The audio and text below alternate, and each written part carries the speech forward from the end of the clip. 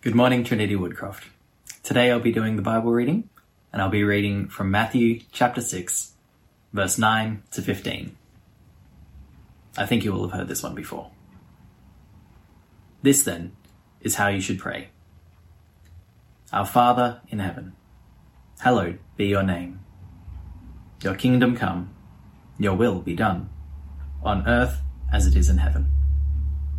Give us today our daily bread, and forgive us our debts, as we have also forgiven our debtors.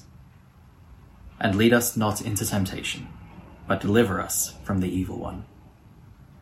For if you forgive other people when they sin against you, your heavenly Father will forgive you. But if you do not forgive others their sins, your Father will not forgive your sins.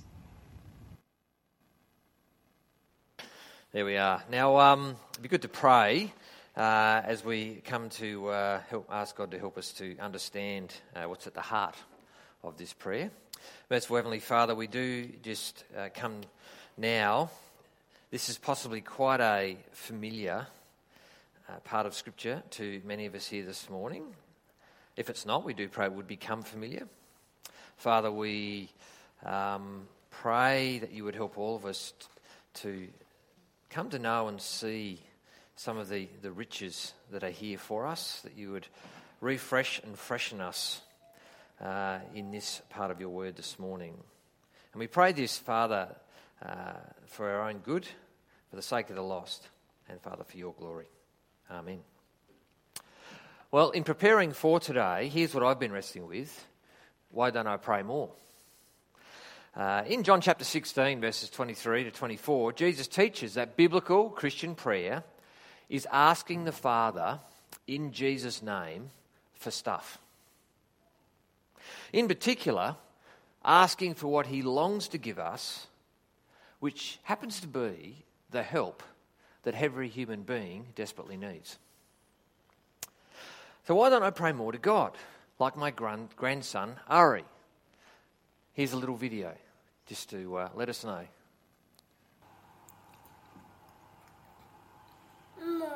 More what? Pie. So he's developed the habit of not just praying before he eats. He'll just stop and say, pray, in the middle of eating. And it got me thinking, when did I last stop in the middle of me eating to pray more? Or just stop in the middle of anything, for that matter? Out of the mouth of babes, as they say. Now, what I love about being a part of BCA, their mission is preaching Christ, and their first commitment is to rely on God in prayer. If you read that in the inside cover of the prayer notes that you've got this morning. And again, it's got me thinking, like, what's driving my thinking that my to-do lists, my agendas are just more important, more urgent than stopping to pray, that I'm too busy to pray. I want to suggest it takes us to something of the heart of why Jesus patented these 52 words, which we've come to know as the Lord's Prayer.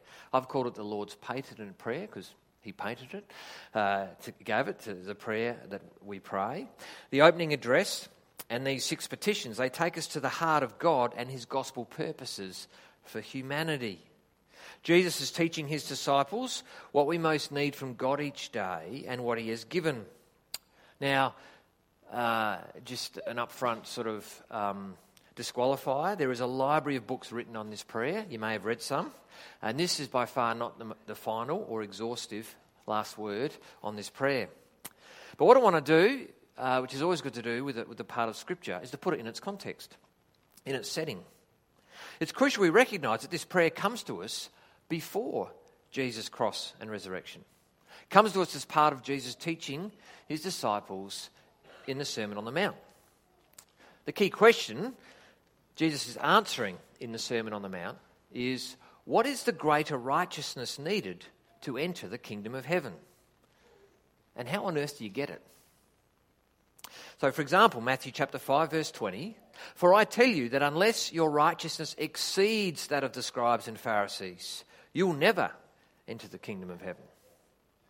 The prayer is given as a corrective to how Gentiles and the most biblically literate religious leaders of the day were hypocritically praying in such a way, thinking that somehow that God would reward them for their public prayers, their long prayers, their big worded prayers. Jesus' corrective in the sermon is that for those there and for any of us here this morning who come to God with the sort of a star chart approach to God, I do this, God gives me a little star, I get enough stars, I'll get into heaven. This idea that, I do this, I'll be rewarded with entry into the kingdom of heaven. Well, this is profoundly not what the Bible teaches about how we have a relationship with God and enter into heaven. We can never be good enough. We can't earn God's acceptance of us by keeping rules. And so in Matthew chapter 6, verse 33, Jesus instructs this. He says, "Seek first the kingdom of God and his righteousness," not mine, but his, "and all these things will be added or given to you." Now, many of us here this morning will know that Jesus is God's gospel righteousness, given for us, the unrighteous, to bring us to God. 1 Peter 3:18. The Lord's patented prayer is given to disciples then for them to pray for the fulfillment of God's new covenant promises there in the Old Testament. And of course, Jesus is the fulfillment of all those promises. Jesus is the righteousness of God we are to seek.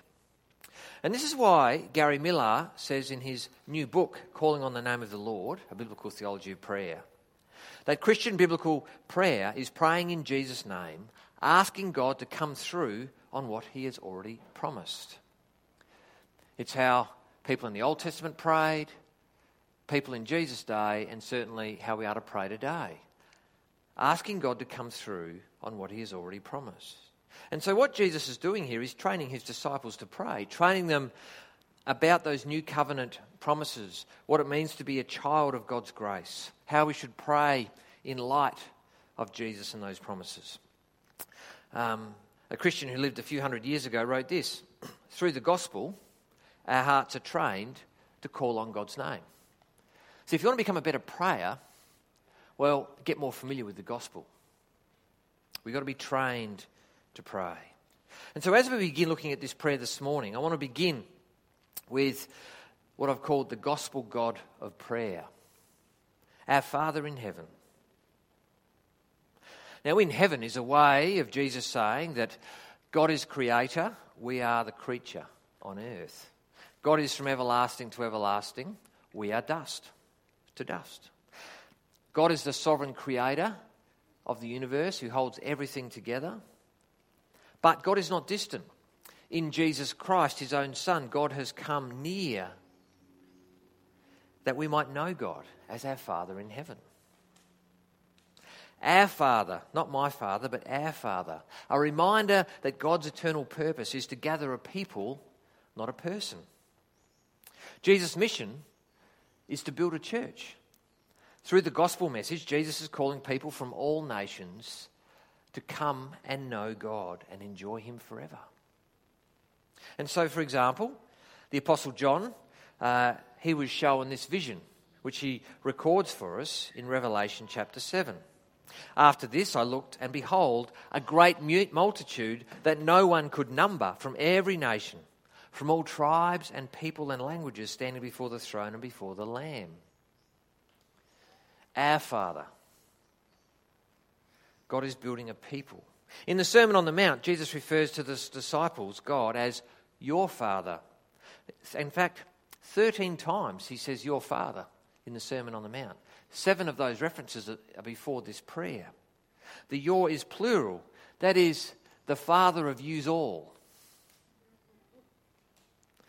Now, in Jewish writings of the day, it was incredibly rare to non-existent that a pious Jew would call on God as their Father. But as the Son of the Father, God was uniquely Jesus' Father.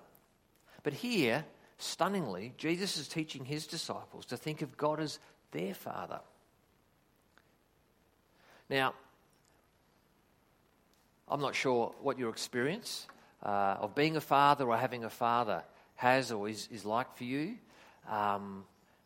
one thing I think I can confidently say is that none of them have been perfect.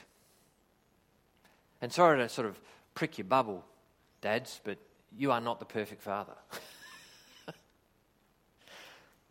So we pray, Abba, Father. It's a word that it's Aramaic. It's somewhere between daddy and appa, which means, well, what is it? Amapa, is that right? Mother's father. Like it's a term of love, of affection, but it's in no way meant to belittle who God is in his awesome majesty as the God who is in heaven.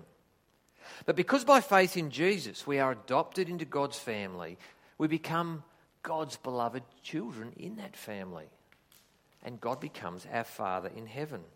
See, praying our Father, it cuts across my sort of me first tendencies. What can I get out of church today? I wonder, will I want to go for that dinner? What can I get out of that? Like, it's our Father. It cuts through all of that. Our Father reminds me that my chief concerns always as a child of God, my chief concerns always in gathering on a Sunday should be for our daily bread, our sin, for our temptations. I was talking to a parent of a teenager last few weeks. They recently visited a Trinity church for the first time. I'm not going to tell you which one. I'm not even going to tell you if it was this one. The parents were desperate for her. They wanted her to reconnect, to go to church. And they were so thankful when she finally did. She went to church that Sunday. Only to come home confused and disappointed. Because from the moment she arrived to when she left, not one person talked to her, engaged her. And naturally, the parents, they were smashed, they crushed. They couldn't believe it. And so we pray, our Father.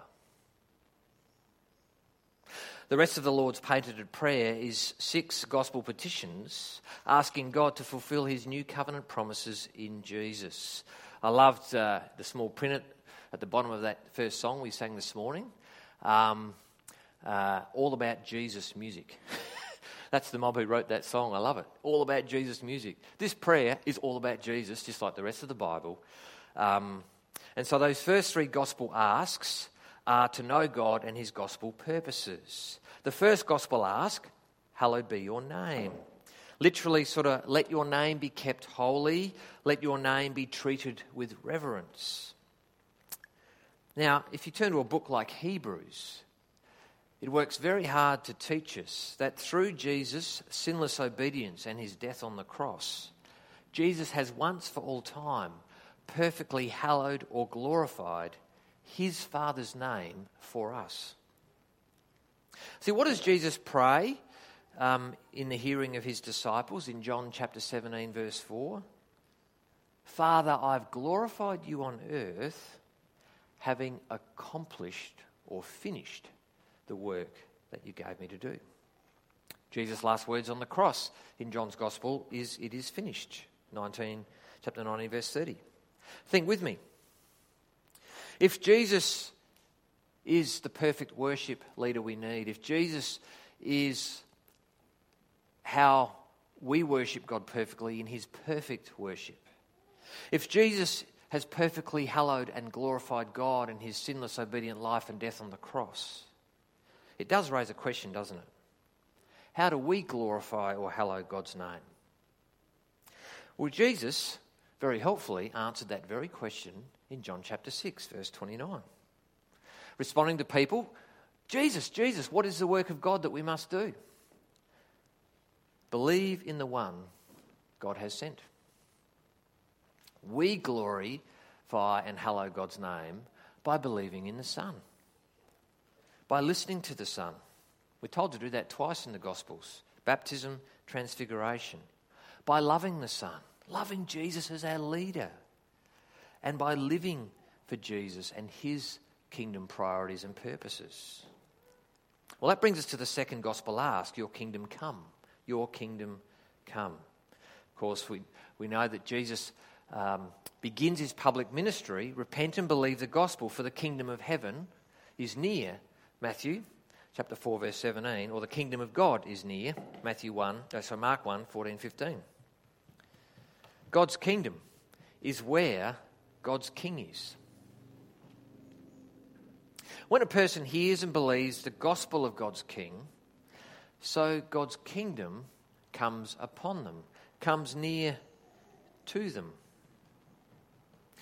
God's kingdom rule comes upon them as the Spirit of the living Christ comes to dwell in them, and they become a child of God.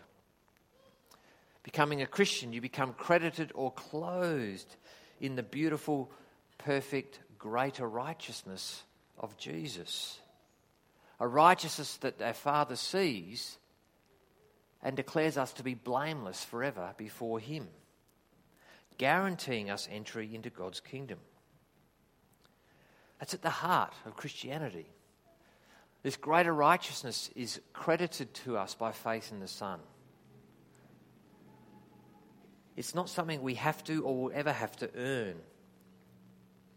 And so while we wait for Jesus to return and the consummation of his kingdom, so we pray, your kingdom come, that God's preached word might be believed upon, so that God's life-giving kingdom rule might crash in on people and they might be run over by the grace and the love and the forgiveness of Jesus Christ, that they're saved from perishing in hell to eternal life with God. Which brings us, as you can see, to Jesus' third ask that we should pray for is, your will be done on earth as it is in heaven. In the book of Hebrews again, we're told, aren't we? This sinless, obedient life has once for all time atoned for all of our sin, for all time, for those who believe. And so Jesus prayed in Gethsemane, Father, not my will, but your will be done. The Father's will was that suffering and going to his cross. And what might it mean for us to pray in light of the cross? To pray, Father, your will be done on earth as it is in heaven. The way of Jesus' cross teaches us that when we pray, your will be done, well, one thing we are definitely not asking God to give us is a happier life, a more comfortable life, a healthier life, a more prosperous life, or a more at ease life. Does not the cross teach us when we pray, Father, your will be done? That we're asking our Heavenly Father to help us to give up our earthly rights now, to help us let go of the worldly pursuits, to live for God's kingdom priorities, to be willing to take up our cross each day, follow after Jesus, to trust more in his word, trusting it really is it's the only wisdom, the only way to life with God. And that life is kept for us by the risen King at his Father's right hand. It's kept safe and secure for us, which is why we can let go of things now, because of this sure inheritance of resurrection life that is there for us waiting. Now here's an example of what it might mean to tie the first three parts of this prayer together. The first three asks, what might it mean? What could it look like? Here's an example of what it meant for Betty and John Stam. It's quite a extreme example, but yet it's not.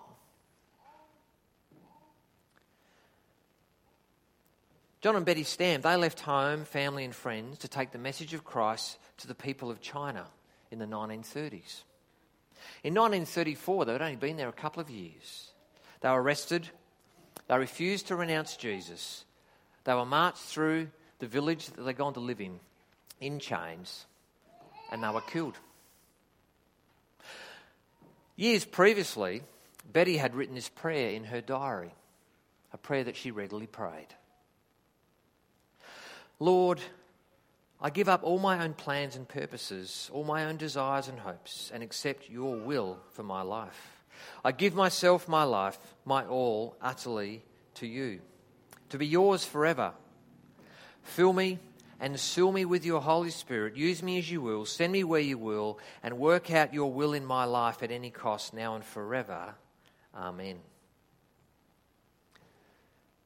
Dare we think of writing a prayer like that for ourselves, making a prayer like this, a prayer for ourselves every day. Well, what are these last three gospel petitions in the Lord's Prayer? Well, the Lord is teaching his disciples to pray for God's provision, God's pardon, and God's protection. We really need these things, that we might enter and participate in God's kingdom. So the fourth ask here, God's provision, give us this day our daily bread. Literally, give us our bread for the day. It begs the question, doesn't it? Which day is Jesus talking about? Jesus' disciples, I think they're first reminded that we are dust. Everything we are, everything we have, it's gift from God, from a loving Creator God. We are so more utterly dependent on God every day than we can ever know for our most basic needs. And such is God's goodness. He provides for those needs even without asking. But who is this Jesus again who's teaching the disciples to pray? Oh, the Apostle Paul wrote this about him. In Jesus, through Jesus, by Jesus, and for Jesus, we exist and have our being. Colossians 1:15-17. All that we take for granted in life is given and provided by God in, through, and by Jesus. But stunningly, the why am I here question, why did I get out of bed this morning? Why did I come to church this morning? What is the purpose of my life? Well, it's summed up by two words in the Bible. For Jesus. For Jesus. And I reckon we've got to keep saying this to ourselves. For Jesus. And so we pray, give us our bread for the day, that we might live for Jesus. I want to suggest that the bread that we more urgently need each day is more than a loaf of Helga's from Coles. It's actually tied to the day that really matters. The day that Jesus is talking about. The day that Jesus spent most of his time talking about in the Gospels. The day when every human being will stand before Jesus as judge. The day when we will either hear, well done, good and faithful servant, or away from me, I never knew you. That this bread that Jesus is talking is I think confirmed by Jesus in John chapter 6 verses 57 to 58. He writes, as the living Father sent me, and I live because of the Father, so whoever feeds on me, he will live because of me. This is the bread that came down from heaven, not like the bread the fathers ate and died. Whoever feeds on this bread will live forever. That's just one of many examples from the New Testament. Jesus' word is the daily bread we need even more than the loaf of Helga's. It is the bread of eternal life. To know it, believe it, love it, and do it. Lord, give us this bread for the day. And that brings us to Jesus' fifth gospel ask. Because at the heart of the gospel, which we've been singing about, talking about all morning, is the forgiveness of the cross. Forgive us our debts, as also we have forgiven our debtors. One of my Christian writers that I love reading and listening to is Paul Tripp. He says this, that there's a form of debt in all relationships far more dangerous than financial debt. It's relational debt. And so Jesus gives his disciples this prayer to pray for God's new covenant promises to be fulfilled for the forgiveness of their sin. Jesus did fulfill it when he breathed his last on his cross. He's going to go on and teach that there's no other sort of Christian than the forgiven kind. There is no other sort of Christian than the one who, like their Father in heaven, forgives as the Lord has forgiven them. And so Jesus teaches just after this prayer, for if you forgive others their trespasses, your heavenly Father will also forgive you. But if you do not forgive others their trespasses, neither will your Father forgive your trespasses. Now, what's this? Is this like you can't have it both ways? Is Jesus teaching that I have to forgive, and if I don't forgive, God won't forgive me? So in the end, it is up to me? Well, interestingly, in Matthew 18, he tells a parable that's become known as the unmerciful servant. It's about a guy who owes the king of the land an extraordinary amount of money. You're talking millions and millions and millions of dollars. There's no hope that he's got of ever paying it back. And he's forgiven the whole debt. But then the king finds out that this guy has gone off. And a few weeks later, he's found a guy who's in debt to him and owes him, $1,000. A minuscule amount compared to what he owed this king. Gets him by the scruff of the neck and threatens him and, the king finds out. He throws this guy in jail.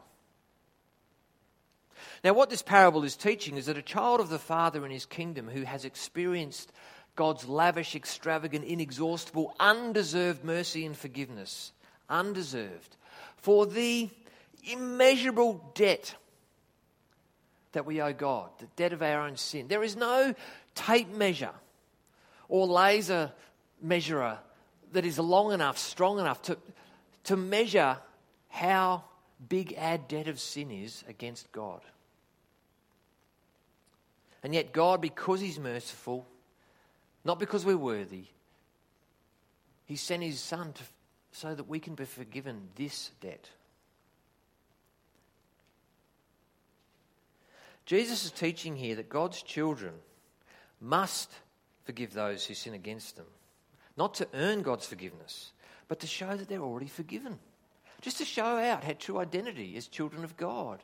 To show out that, that's my Father in heaven. The really merciful one. Not the grumpy one. When we show mercy and forgive, especially to those who don't deserve it, even if they're our enemies, we are displaying the beautiful, undeserved mercy of our Father in heaven. Friends, is not the cross of Jesus giving up all of his rights? Not just some. He gives up all of his rights in becoming a man and dying on a cross. To suffer and die and pay the debt for your sin and mine. See, suffering it like Jesus, suffering it for us, giving up our right to be angry, giving up our right of retribution, like Jesus gave up his rights for our forgiveness. Doesn't the cross teach us what a terribly hard and costly work it is for God to forgive all of the debt of all people against him for all time? Doesn't the cross teach us that forgiving someone from the heart, which is the last phrase of Jesus in that parable in Matthew 18, forgiving from the heart, this surely is the hardest and most costly work we ever do as a human being.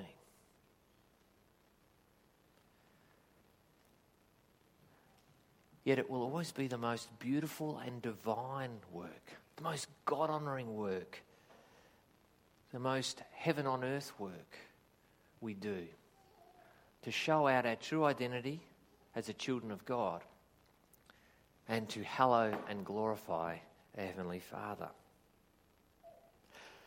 And it brings us briefly to Jesus' sixth gospel ask for God's protection. Lead us not into temptation, but deliver us from evil. You ever wonder why this one comes straight after the forgiveness one? Now, Satan means adversary. He's God's greatest adversary and ours. His other name being the devil, the father of lies. We see in Genesis 3 how seductive it is, how easy it is to tell myself so,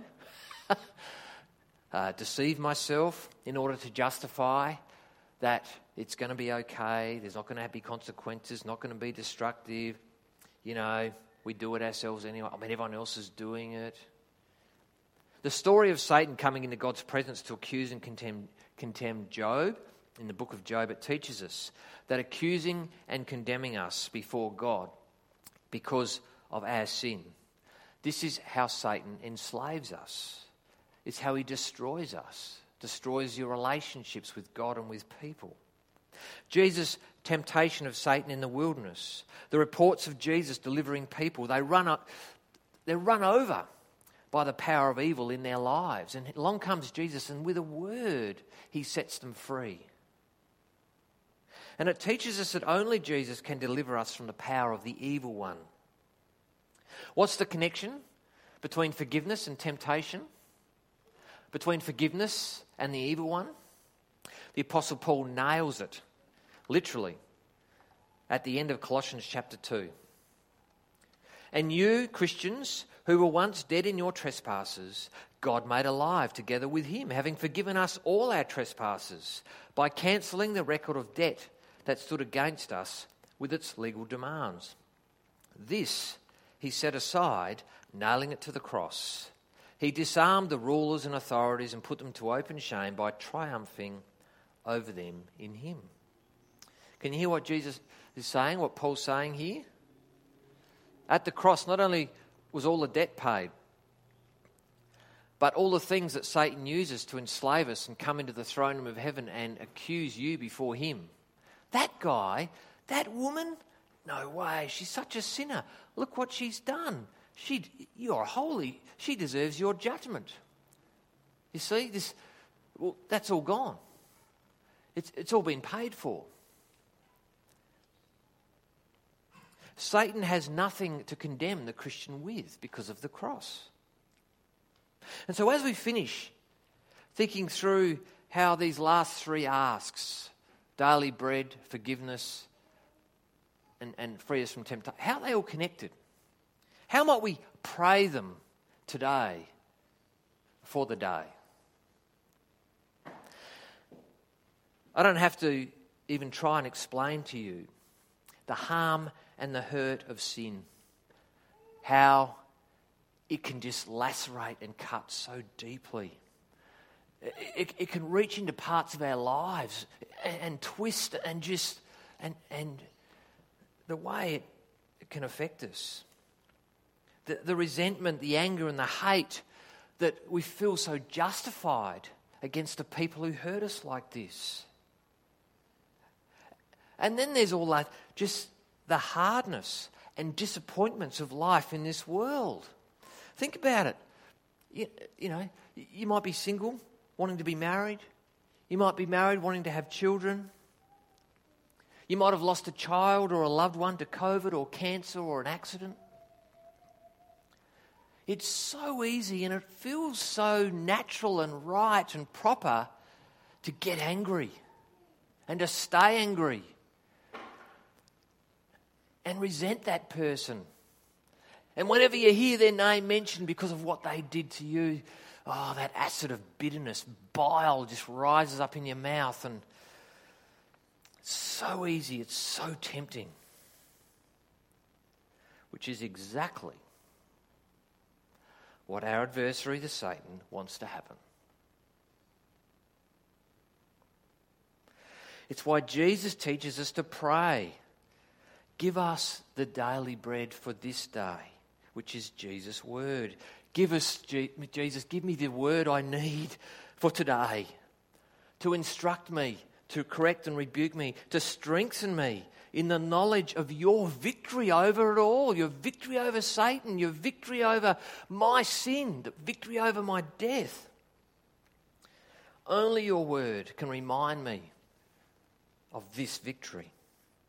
Only your word can expose the lies and the mischief of Satan and the world whispering in my ears. Because this word, this daily word that we pray for, reminds us of the impossible. Remember what Jesus says to Peter? What? Rich people can't get into heaven? Who can get in? Well, what's impossible for man is possible for God. And at the cross, Jesus is doing the impossible, isn't he? Jesus can make the impossible, what seems impossible to you and me, to forgive that person, possible. We can and must forgive the unforgivable.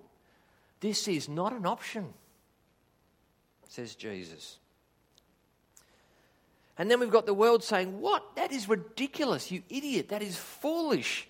You're going to give them for what they've done to you. But this, of course, is the love and the wisdom and the power of the cross.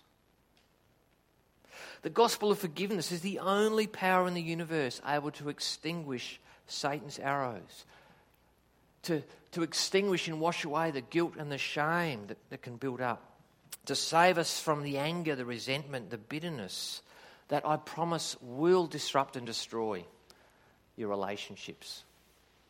And it will eventually destroy your relationship with God as your Father in heaven.